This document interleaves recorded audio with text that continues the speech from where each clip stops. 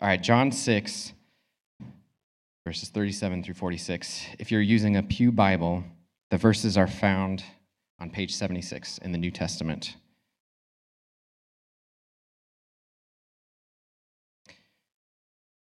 All right, hear the word of the Lord. All that the Father gives me will come to me, and the one who comes to me I will by no means cast out. For I have come down from heaven, not to do my own will, but the will of him who sent me. This is the will of the Father who sent me, that of all he has given me I should lose nothing, but should raise it up at the last day. And this is the will of him who sent me, that everyone who sees the Son and believes in him may have everlasting life, and I will raise him up at the last day. The Jews then complained about him because he said, I am the bread which came down from heaven. And they said, Is not this Jesus, the son of Joseph, whose father and mother we know? How is it then that he says, I have come down from heaven? Jesus therefore answered and said to them, Do not murmur among yourselves. No one can come to me unless the Father who sent me draws him, and I will raise him up at the last day. It is written in the prophets, and they shall all be taught by God. Therefore, everyone who has heard and learned from the Father comes to me. Not that anyone has seen the Father, except he who is from God. He has seen the Father. This is the word of the Lord. Our Heavenly Father, we thank you for your grace and your mercy. We thank you that your steadfast love endures forever, and that your mercies are new every morning. Great, great is thy faithfulness. Every morning we find you faithful, Lord.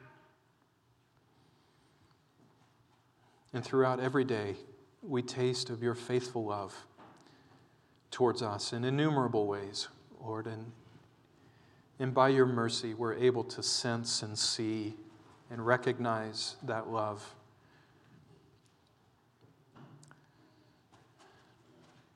Very often.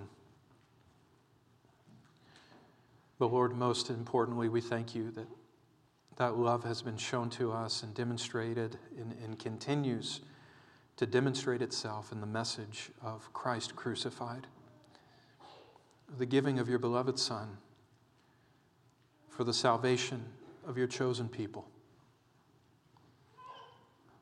Lord, that's what we're celebrating as we continue to look at this issue of election and address questions relating to election that have come up in light of the teaching of John 6.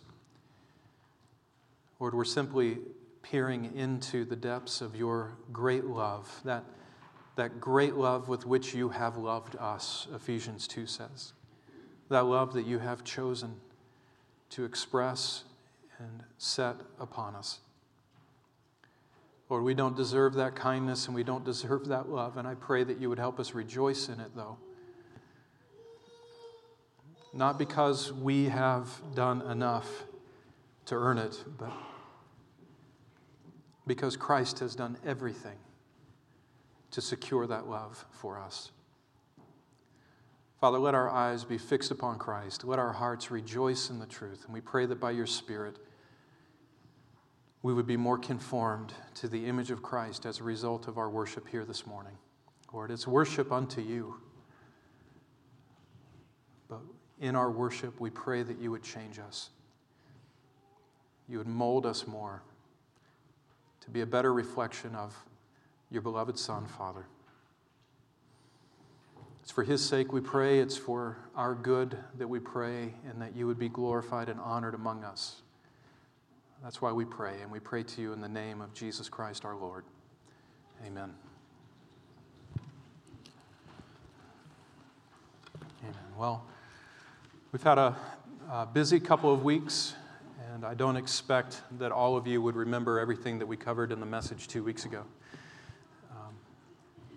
So I want to give just a brief moment of recap of where we are in John 6, and then we're going to move into questions relating to election that have been sent to me, or questions that that I have personally had to wrestle through on my own in the past concerning issues with election.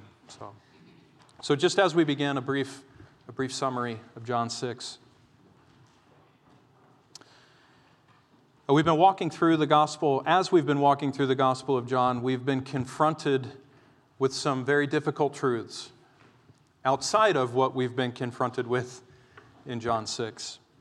So in John 3, we see the need to be born again. And it's not something we can do to ourselves. It's something that has to be done to us by the Spirit of God blowing upon us like the wind. We've wrestled through issues relating to the Sabbath, right? And some of us are still wrestling through that. But very difficult topic to discuss. We've seen glimpses into the eternal relationships among the persons of the Trinity in John 5. Very, very difficult matters to walk through and to understand. Well, another of those truths that we've been looking at is brought to light in John 6, which is the issue of election and the sovereignty of God in salvation.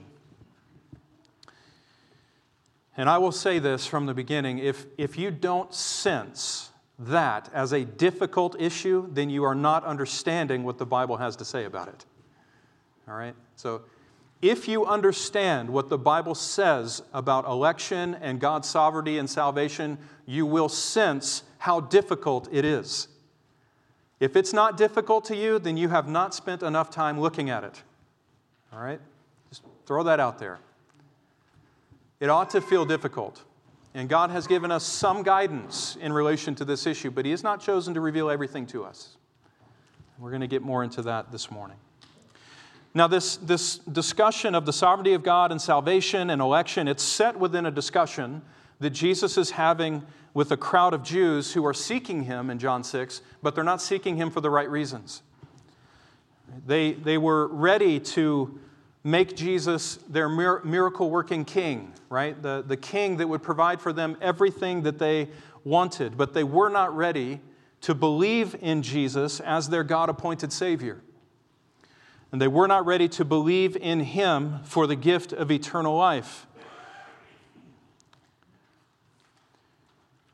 Now, for the crowd, the reason they weren't ready, according to their opinion, and is seen in verse 30, they were not yet convinced that Jesus was worthy of being trusted and believed in. That He needed to do other signs that they might see it and believe in Him.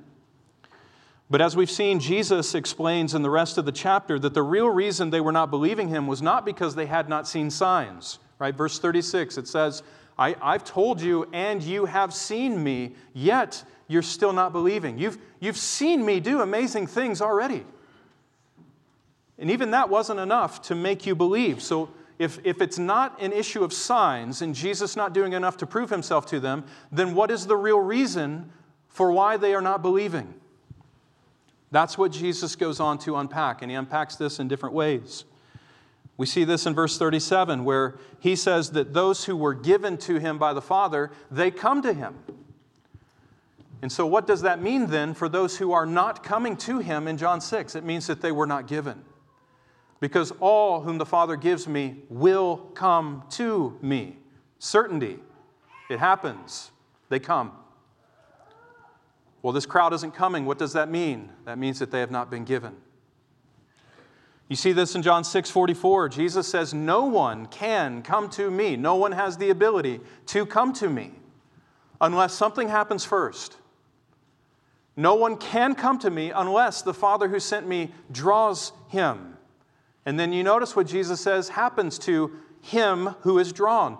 The Father draws him, and the Son raises him up on the last day. That means everyone whom the Father is drawing to His Son, the Son is raising up to eternal life on the last day. Everyone whom the Father draws, the Son saves. All whom the Father has given to the Son, come to the Son. You see in verse 45, Jesus says that all your sons will be taught of God. Therefore, everyone who has heard and learned from the Father, what do? They come to me. So to hear and to learn from the Father means you come to Jesus. This is exclusive. That's a categorical statement. Jesus says, everyone who has heard and learned from the Father comes to me. Everyone who is taught by God comes to Jesus. Well, this crowd wasn't coming to Jesus. What did that mean? That meant they weren't being taught by the Father.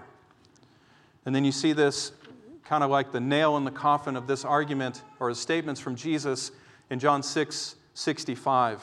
Jesus says very clearly, this is why I told you, this is why I said to you, no one can come unto me unless it has been granted to him by the Father. So if people don't come to Jesus, what does that mean in light of verse 65? It means that it was not granted to them by the Father to come.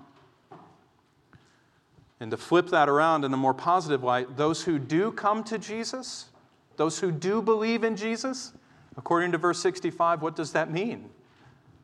That means the Father has granted it to them to come.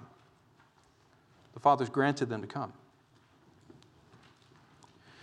Now, all of this in John 6 is designed, this whole discussion is designed by Christ to combat the pride and the arrogance that he is being confronted with in this crowd.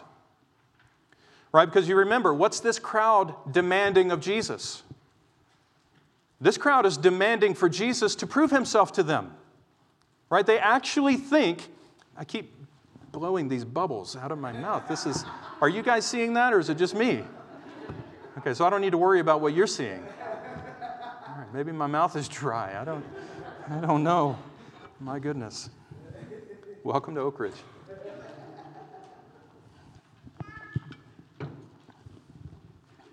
What's this crowd doing? They're actually believing that they have the right to sit in judgment over the Son of God. That they have the right to dictate the terms by which they will accept God's ordained Messiah. You do enough signs for us, and then we will believe in you. This whole discussion of election and God's sovereignty in salvation is birthed as a response to that kind of arrogance. Basically, what Jesus is saying is, no, you don't understand. You think you're the ones in control here. You don't get it. You do not dictate the terms here.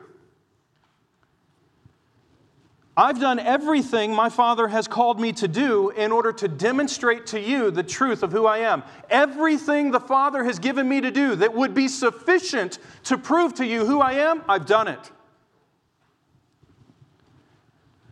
The reason that is not enough for you is because my Father has not granted for you to see and understand and believe the truth of what you've seen, what I've shown you. In other words, Jesus is really putting humanity in its proper place in this chapter. They are not in control, and they will not dictate the terms upon which they will submit to God's king. God sets the terms. God establishes the demands. It's up to us only to bow the knee before them. You either accept God's terms or you don't, and you fall condemned under them. Those are the only two options that any human being has in this world. And that's so it is with this crowd.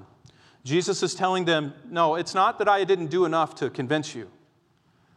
It's that you weren't given to me to be saved. You're not being drawn by the Father to me that I might save you. You're not being taught by the Father through the things that I've done, through everything I've taught you, everything I've spoken to you. The Father's not teaching you. That's why you're not coming. You're not the ones in control here. The Father is, in other words. And so Jesus is putting humanity in its proper place by exalting the sovereignty of his Father over and against the pride of man. I'll tell you what, there is not a doctrine that bucks up against the pride and arrogance of man any more strongly than the doctrine of election. Now, this teaching of Jesus, it obviously arouses in our hearts and minds certain questions.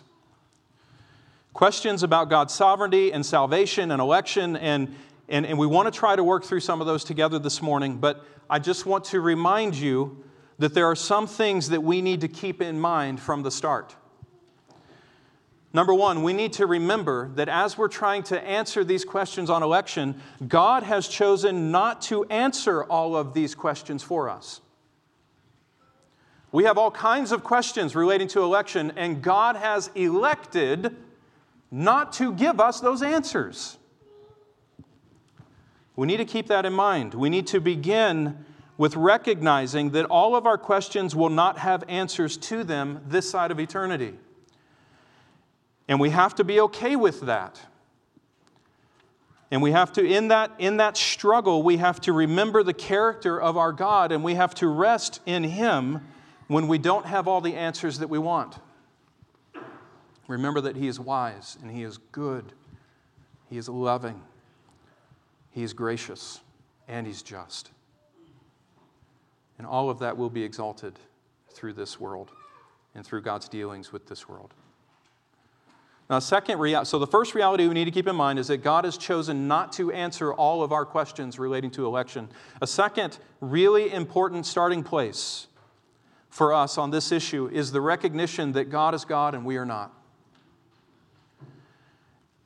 As our Creator, God is free to do with us whatever He wants to do, and He will always be in the right.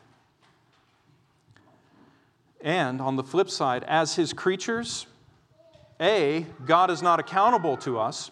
He does not have to give an account of His dealings in this world to us, though we demand Him to do that very often. God is not accountable to us.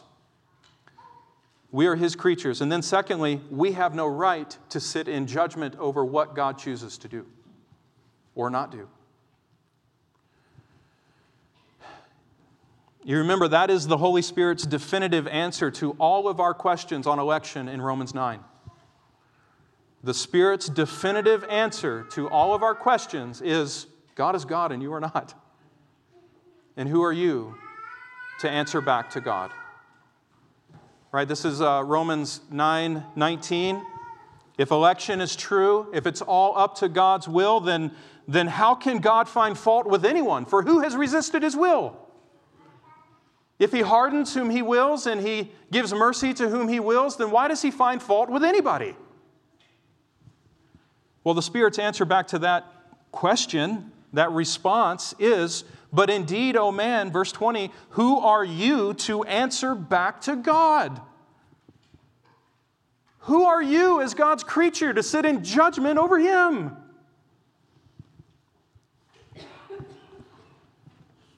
Will the thing molded say to its molder, why have you made me like this? In other words, will the thing molded sit in judgment over the one who is molding it? Verse 21, does not the potter have power? The word there in Greek is really about authority or right. Does not the power have the authority or the right over the clay from the same lump to make one vessel for honor and another for dishonor? Does God have the right as our Creator to do that? Yes, He does. Yes, He does. And if you don't acknowledge that, you are denying a fundamental aspect of what it means for God to be your Creator. It means that He's the one in charge and you're not. Does God, our Creator, not have the authority to choose from the same? So let's bring this into the specific issue of election. Does God, our Creator, not have the authority? Does He not have the right to choose from the same fallen mass of humanity, the same lump? Does He not have the right to choose some sinners out of that mass of fallen humanity for salvation? And does He not have the right to choose to leave the rest of that mass for its deserved condemnation? Yes, He has that right. And we must realize that fact That must be a fundamental conviction in our hearts as we approach this issue of election, or we will never be able to accept what the Bible teaches us about election. Now, with that said, let's get into the questions, right?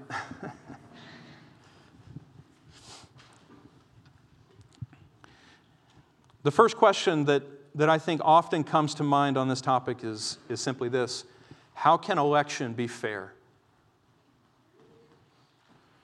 Or how is it just for God to choose to save some people and not others? How is that fair? For God to say, I'm going to save this group of sinners, and I am not going to save that group of sinners. This is probably the most common question that comes up on this issue, which is why, by the way, we have the definitive answer to this question given to us in the Scriptures. It's because this is the most common reaction to the teaching of election that we have Romans 9:19-21. Or even from 14 to 18. Is there any injustice in God? Absolutely not. God can have mercy on whom He wills, and He can harden whom He wills, and He will never be unrighteous in doing so or wrong in what He does. It's like what John, this is something that we struggle with, especially as culture and society grows more into a socialized understanding of justice and righteousness and fairness. John Calvin, for example, he wrote this on this topic. He said in his Institutes, God is free from the necessity of imparting the same grace to everyone.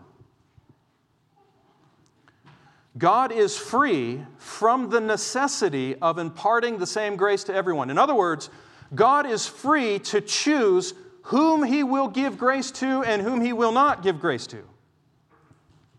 Do we agree with that?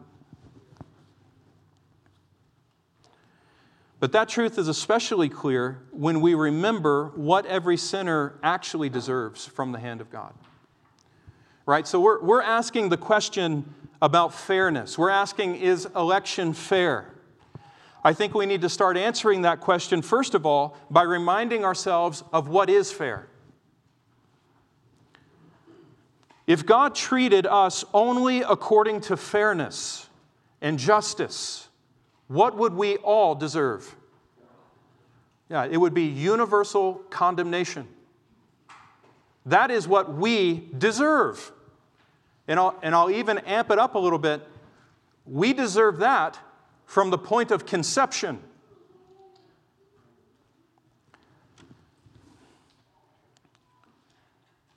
All of humanity deserves to be consigned over to the just and eternal judgment of God. Because that is what we have earned. Romans 3:23, all have done what? All have sinned and fall short of the glory of God. Not only by the countless and innumerable sins that you personally commit in your life, but primarily by our first sin in Adam.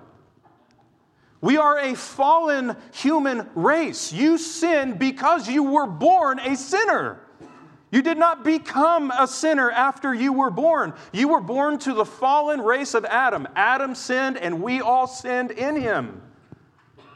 And you know what we inherit from our forefather Adam? We inherit what that sin deserves. We inherit death. That's why we struggle. That's why there's pain. That's why we have to mourn when loved ones die. Because of sin. Because that is what sin deserves. The wages of sin is death. Romans 6:23.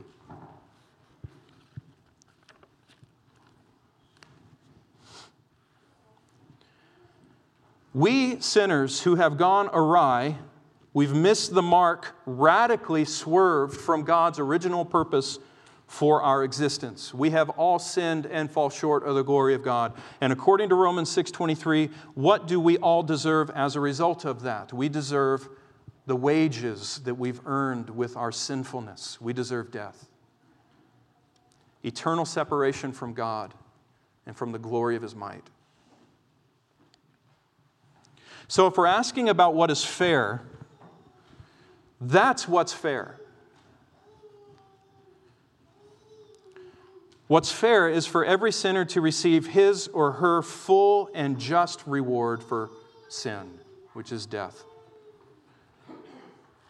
So when it comes to fairness and justice, the most surprising piece here is not that God doesn't choose to save everybody. Excuse the double negative, but I couldn't figure out how else to write it. When it comes to fairness and justice, the real issue here is not that God doesn't choose to save everybody. When we're talking about fairness and justice, the real issue is that God chooses to save anybody. And this is the point behind the gospel. This is why the Son of God came. This is why the death of the Son of God under the wrath and judgment of His Father. This is why that matters for us. Because it's through that that God demonstrates His righteousness in justifying sinners and saving them for His own purposes. Now, when most people ask this question, though, they're thinking of something more particular, more specific. Everyone who has a problem with election acknowledges the fact that all sinners deserve to go to hell.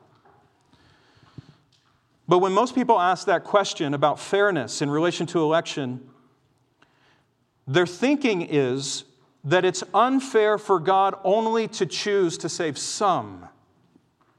That's the point of unfairness, right? It's not the general idea that God is saving some and other people won't be saved. That's not generally what's at the root of most people's issue with election. It's that God has made the choice about who will be saved and who won't be saved. How is that fair? Specifically, individually. Well, let's think about that for just a moment. First of all, I'm going to acknowledge a reality to all of you, and it's going to be very dissatisfying to you. There's no reason given to us in Scripture for why God chooses to save some sinners and not others, other than the fact that that is His good pleasure. It is His good pleasure to do it. Jesus says in Matthew 11, it's His wisdom to operate like that. So we don't know about the specifics of why He chooses one over the other, but let's think about the basic supposition there. That for God to choose to save an individual and not choose to save another individual, that is unfair. Because is that not treating people with partiality? And doesn't the Bible say God is impartial? How is that just and fair? Well, let's think about that for just a moment. If God chooses to leave some sinners in their sin, so that one day they reap the rewards of what they have done, has He wronged them? Has He treated them unfairly if He chooses to leave sinners to their just condemnation? No, He has not. And if at the same time He chooses to take from that mass of fallen, sinful, hell-deserving sinners, He chooses to take a people to redeem from what they deserve in order to demonstrate to them and through them just how gracious He truly is, has He wronged them? Or has He treated them unfairly? So if God passes over a sinner and says, I'm going to leave you to what you deserve, has He wronged that sinner? If He chooses another sinner and says, I'm going to give you what you don't deserve, I'm going to bring you out from what you deserve, and I'm going to redeem you from your fallenness for my own glory, has He wronged that person?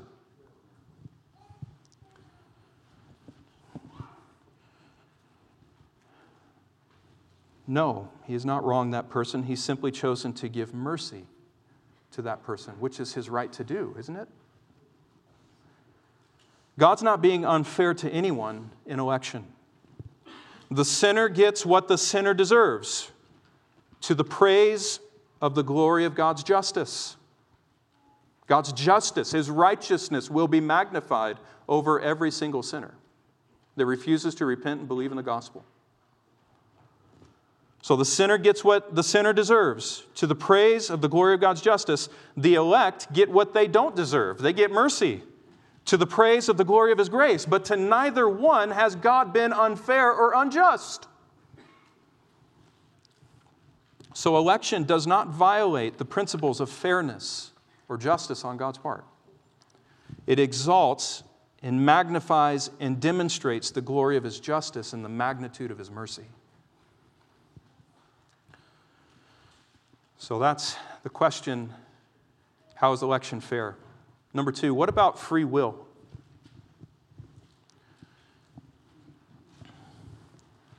What about free will? Does election and God's sovereignty in salvation violate the reality of human free will? I've heard this question many times over the last 18 years since I've embraced Reformed theology. I think the struggle here comes down to thinking that somehow election and God's sovereignty strips away from human beings the freedom or the ability to make choices.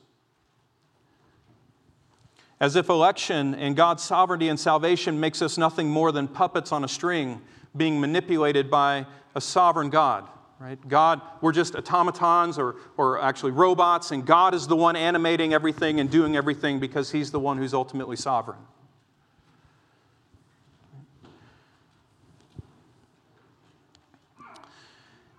So if our interpretation of John 6:44 is correct, where Jesus says man is utterly unable to come to Him unless God draws him, then doesn't that mean that human beings don't have free will and don't freely choose to follow Jesus on their own? Well, in order to answer that question, we first have to define what we mean by free will. What do we mean by free will? If by free will we mean that man has autonomous control over himself and his destiny the way that God does, then no, man does not have free will. If what we mean by that is that man has absolute freedom to choose autonomously, that means by himself and by his own power and according to his own governance of himself. If we mean by free will that man has the absolute freedom to choose autonomously whether or not he will obey the gospel, then no, man does not have free will like that, because Jesus tells us very plainly in John 6:44 that man doesn't have that capacity. You don't have the ability to do that on your own. So you don't have that free will. You don't stand in a position of neutrality with God on one side and the devil on the other, and God's thrown His lot in and the devil's thrown his lot against you, and now it's up to you to make the decision. And God's just waiting over there hoping you're going to choose rightly. Man, I'm glad my salvation wasn't dependent upon that, because I would never have been saved. I loved my sin. I loved my life. I loved the glory of being recognized as an awesome inside linebacker. I loved being able to throw an 83-mile-an-hour fastball and have a 3-foot drop in my curve. I loved having the home run record in my high school. I loved the fact that I owned the place. I could do whatever I wanted. Life was going good. I had no struggles. Everybody was my friend. I loved all that. And if it were up to me to choose to leave all of that in order to embrace the life of suffering that following Christ has thrown upon me, I would never have chosen to leave that lifestyle.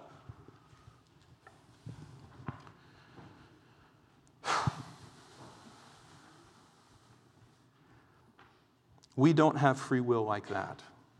We are not in a position of neutrality, and it's not up to us to determine our destiny and decide our fate, ultimately. You know that, what's that poet, Invictus, who wrote that? I am the master of my fate. I am the captain of my soul. He wrote that in defiance to the thought of God being the sovereign controller of all. So we don't mean free will by that. But if what we mean by free will is that God has given every human being the freedom to act upon choice, then we must say yes. Man does have free will in the sense that we have the capacity to choose freely whatever we want to do. We have the capacity to freely choose whatever we want. And we make choices like that every day. Right? As creatures made in God's image, we have been given what is called the natural ability to make choices. And you do it every day. You chose what you were going to wear this morning. You chose how fast you were going to drive your car in getting here. You chose whether or not you were going to honk at that person going 15 miles an hour under the speed limit, or going to just passively, patiently sit behind them. You make choices about what you're going to eat and where you're going to go and what you're going to do and who you're going to marry and where you're going to work and where you're going to go to college and school, or if you're going to go to college. We make choices all the time. We even make choices in our relationship with God. Every single human being on the planet uses his or her natural ability to make choices to decide whether or not they will love and obey God. Every human being decides that. Listen to how the 1689 Second London Baptist Confession of Faith puts it. I'm just going to refer to that as the 1689 from now on, okay, for this morning. 1689 in chapter 9, paragraph 1, it says, God has endued the will of man, that is, He's given the ability to the will of man. He's endued the will of man with the natural liberty and power of acting upon choice.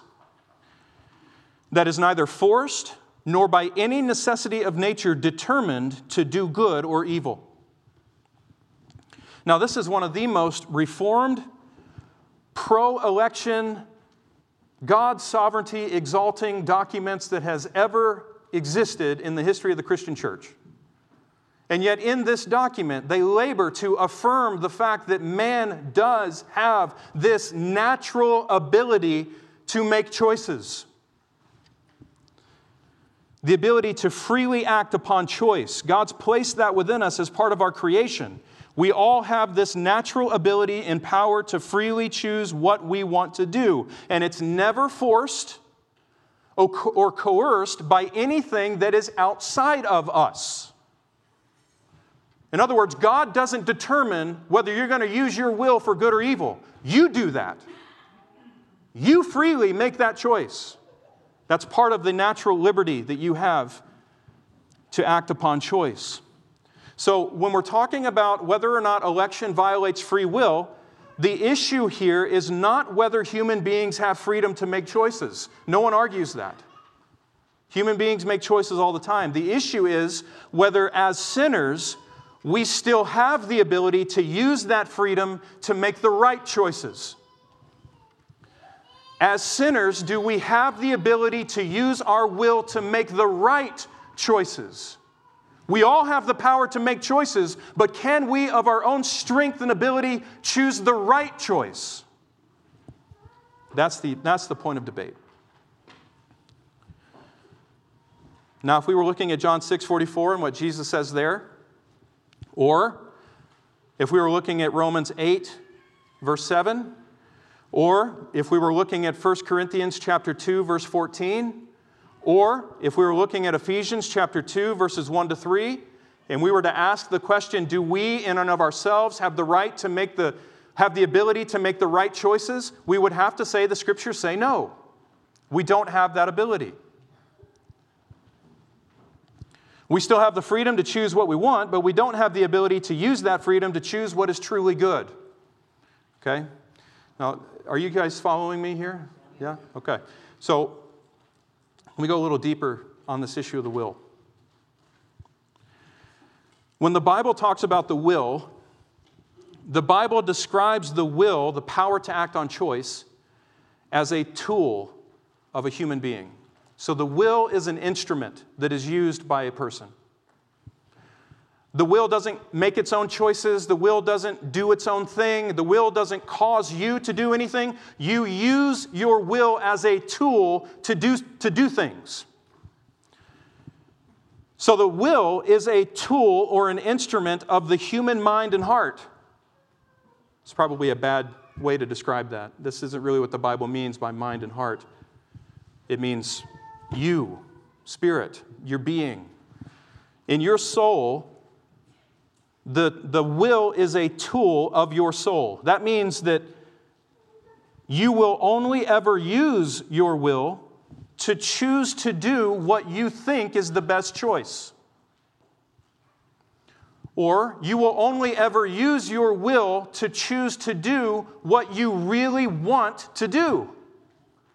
So whatever the mind thinks is the best option, that's the direction that the will is going to be going.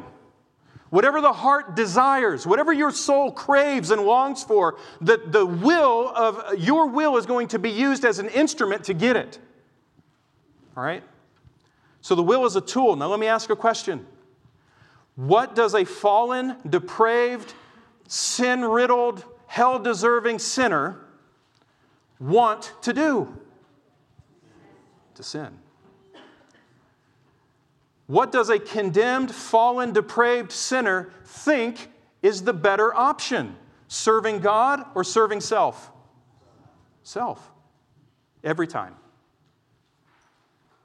Every single time. Because as fallen creatures, what we've inherited from Adam is this desire to live autonomously, to rule ourselves, to be outside of God's control and domination, to be independent from Him, and to be consumed with those passions and lustful desires of the flesh. That's what we were born with, a natural inclination to that. Listen to how God describes us in our fallen condition in Genesis 6:5.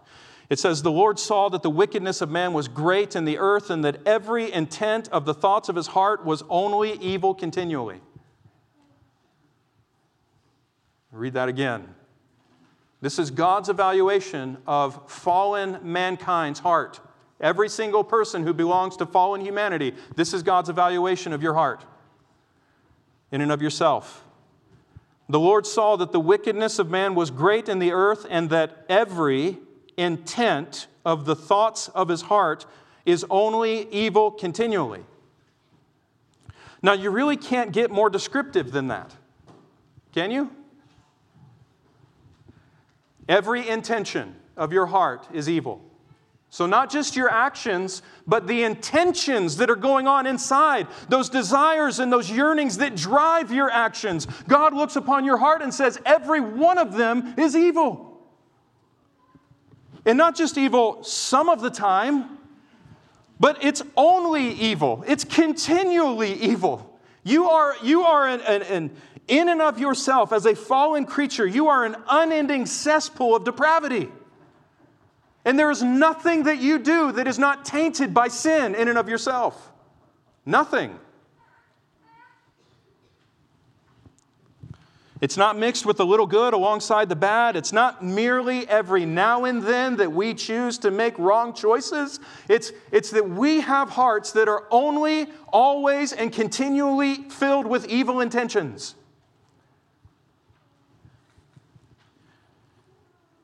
Now, until something radical changes that heart, until a radical change takes place that converts that heart from craving evil and changes it into something that craves good, what choices will a person continually make? Until that evil, depraved heart is changed, what will that person want to do? Pursue evil. And you know what? Pursuing evil can even be under the guise of sitting in a church pew. You don't have to be drinking and rioting on the streets in order to be expressing your depravity. It can be in a hypocritical faith that puts a good face on for everyone else to see, but is not genuine at home, or even just genuine in the heart. This is Jeremiah 13:23. God asks His people, these sinful, depraved people who are going to experience judgment, can the Ethiopian change his skin? Or can the leopard change his spots? Then you also can do good who are accustomed to doing evil. That word accustomed there it means to be trained in evil. So if your heart has been trained in evil, God says right here, it is impossible for you to do good. Just as impossible as it is for an Ethiopian to change his skin color or a leopard to change his spots. It is impossible for you to choose to do good. This is what Augustine said. Augustine said, in our fallen state, all of humanity is non passe, non peccare. I'm sure the De Caros could correct my pronunciation there. But Augustine says, mankind as a fallen sinner is non passe, non peccare. What does that mean? Not able not to sin. And he's right. He got that from Scripture. As fallen, depraved creatures, we are not able not to sin in and of ourselves. Something radical has to take place in us in order for us to break free from that trajectory of evil. And what is that radical change? John 3, we must be born again. You must be made a new creature in Christ, 2 Corinthians 5:17. The wind of the Holy Spirit must blow upon you and make you something new. Otherwise, you're going to continue going down that trajectory of evil because that's what you want to do. That's what you think is best. And until your mindset is changed, until your heart is converted to see that sin for what it really is, to see what it's going to cost you to live that life of sin, to see the hell and the condemnation that is coming upon those who refuse to bow the knee to Jesus Christ, when your mind is open to see that, then you can finally turn away from it. But you can't turn from it until you see it. And you can't see it until God enables you to see it.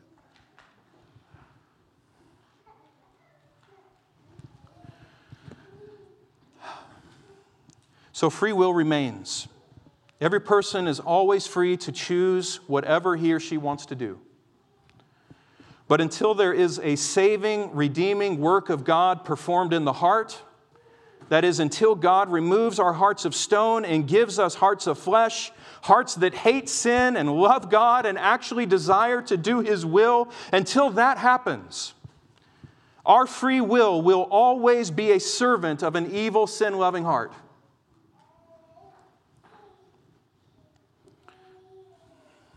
We're probably just going to end on this question. We won't get to the third one for today. I'll pass it on to next week. But I want you to know something. God can stand before the world of sinners holding out His hand to them all day long, pleading with them, calling them, commanding them even to turn from their sin and to come to Jesus Christ, His Son, in order to be saved. God can stand there all day long, but until their hearts are actually changed to respond to that call, they're never going to come.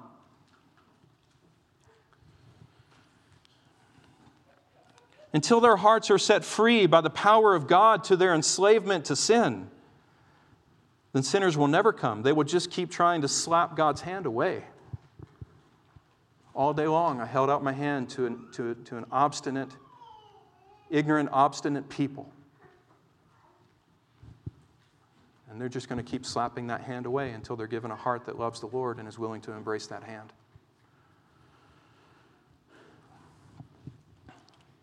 But there's another part to this question. This is what we're going to end on.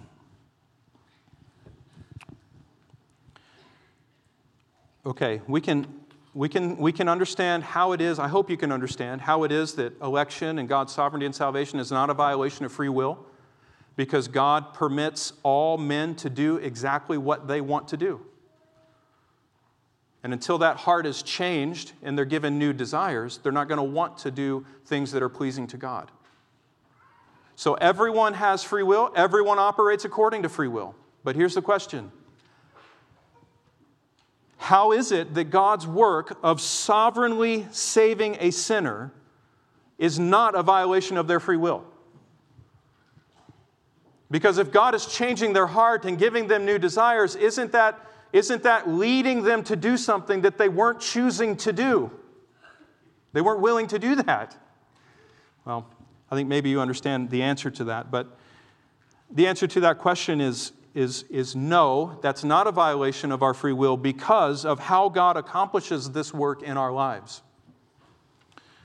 Remember, the will is a tool of the creature. And so whatever the creature is, the will is going to be subservient to that. The creature is evil, the will is going to be subservient to evil intentions. The creature is made to be a lover of God. The will now becomes an instrument of loving and expressing that love. Listen to the 1689, paragraph 4 of chapter 9. When God converts a sinner and translates him into a state of grace, listen to this, He frees him from his natural bondage under sin, and by His grace alone enables him freely to will and to do that which is spiritually good. Look at that. When God converts a sinner and translates him into a state of grace, He frees him from his natural bondage under sin. Believers in this room, you know the glory of what it's like to be set free from your bondage to sin. You remember what it was like for that pack of sin to fall off your shoulders and to feel the liberating effect of the Spirit of God renewing your soul and making you understand the realities of God and the beauties of the gospel. You remember the liberty and the freedom that you experienced in that moment. That was the work of God in your soul. He frees him from this natural bondage under sin, and by His grace alone enables him freely to will and to do that which is spiritually good. Let me ask you this question. If it's up to you to use your will to determine your eternal destiny, whether or not you will follow God or you will continue to live a life of sin and reject Him, if it's up to your will to choose that, to make that choice, who ultimately is responsible for your salvation? If God makes the provision for your salvation and holds it out to you as an option and says, "Do you want it?" and you say, "Let me think about it." I don't know. Maybe. Oh, you know what, God? Yes, I'll take that. Who's ultimately responsible for you being saved? You are. Your will is. You made a choice. You moved in a certain direction that other sinners did not choose to go. And you did it of your own power. You did it of your own strength. You did it by your own ability to understand the ramifications of the gospel. You made your choice, and God is so happy for you. You made the right choice. Good for you. Is that really how salvation works? Is that really by grace alone? No, it's not. That's a form of Catholic teaching. Right? Remember the prevenient grace discussion a few weeks ago? Some people believe God awakens you and brings you to that point, frees you from sin just enough where you come to the point where you can make that decision. But then it's up to you at that point. You know what that is? That's synergism. That's God working and you working to accomplish your salvation. That's a form of what Roman Catholicism teaches. It's just not as elaborate. But in its substance, it's the same. Now, that's not how God saves us. When He saves us, He frees us from our natural bondage under sin, and by grace alone, He enables us. He gives us the power and the ability to freely will to do that which is spiritually good. This is Philippians 2:12-13, right? Paul says, "My beloved, work out your own salvation with fear and trembling, because it is God who is at work in you, both to will and to do for His good pleasure." You work out your salvation with fear and trembling, but if you're able to do that, who's already at work in your heart? God is. God is. He's the sovereign one. And so God's sovereign work is not a violation of our will. It is a work of liberating our will, liberating us from our enslavement to sin so that we are finally free to willingly follow God. That's how salvation works. And so therefore, no. Election, God's sovereignty and salvation is not a violation of man's free will. It's a liberation of that will so that it can be used rightly. Let's pray together.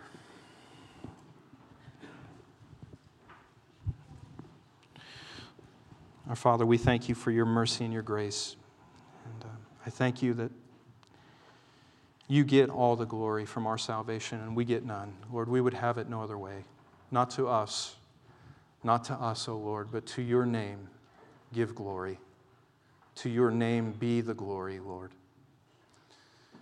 I know that this topic can be very difficult and prickly for us, Lord, but I do thank you that you have revealed certain truths in your word that help us navigate the challenges relating to this doctrine. Lord, please help us sense the glory of it. If we are a believer in this room, that means that you have drawn near to us, Lord. You have quickened our hearts. You have awakened us to grace. And if you've begun that good work in our lives, will you not complete it? Will you not bring it to completion until the day of Christ Jesus, Lord? That's our hope. That's what we rejoice in. So please help us, in light of the teaching this morning, to rejoice in the truth. May we not hide our struggles from you, Lord. Help us deal with them honestly in your presence. And we pray that you would be very merciful to us and helping us humbly approach your word and bow the knee to what you have revealed as true. Lord, we pray in Jesus' name. Would you be with us, prepare our hearts as we get ready to celebrate and worship at the table of our Lord. And it's in Jesus' name we pray, Father. Amen.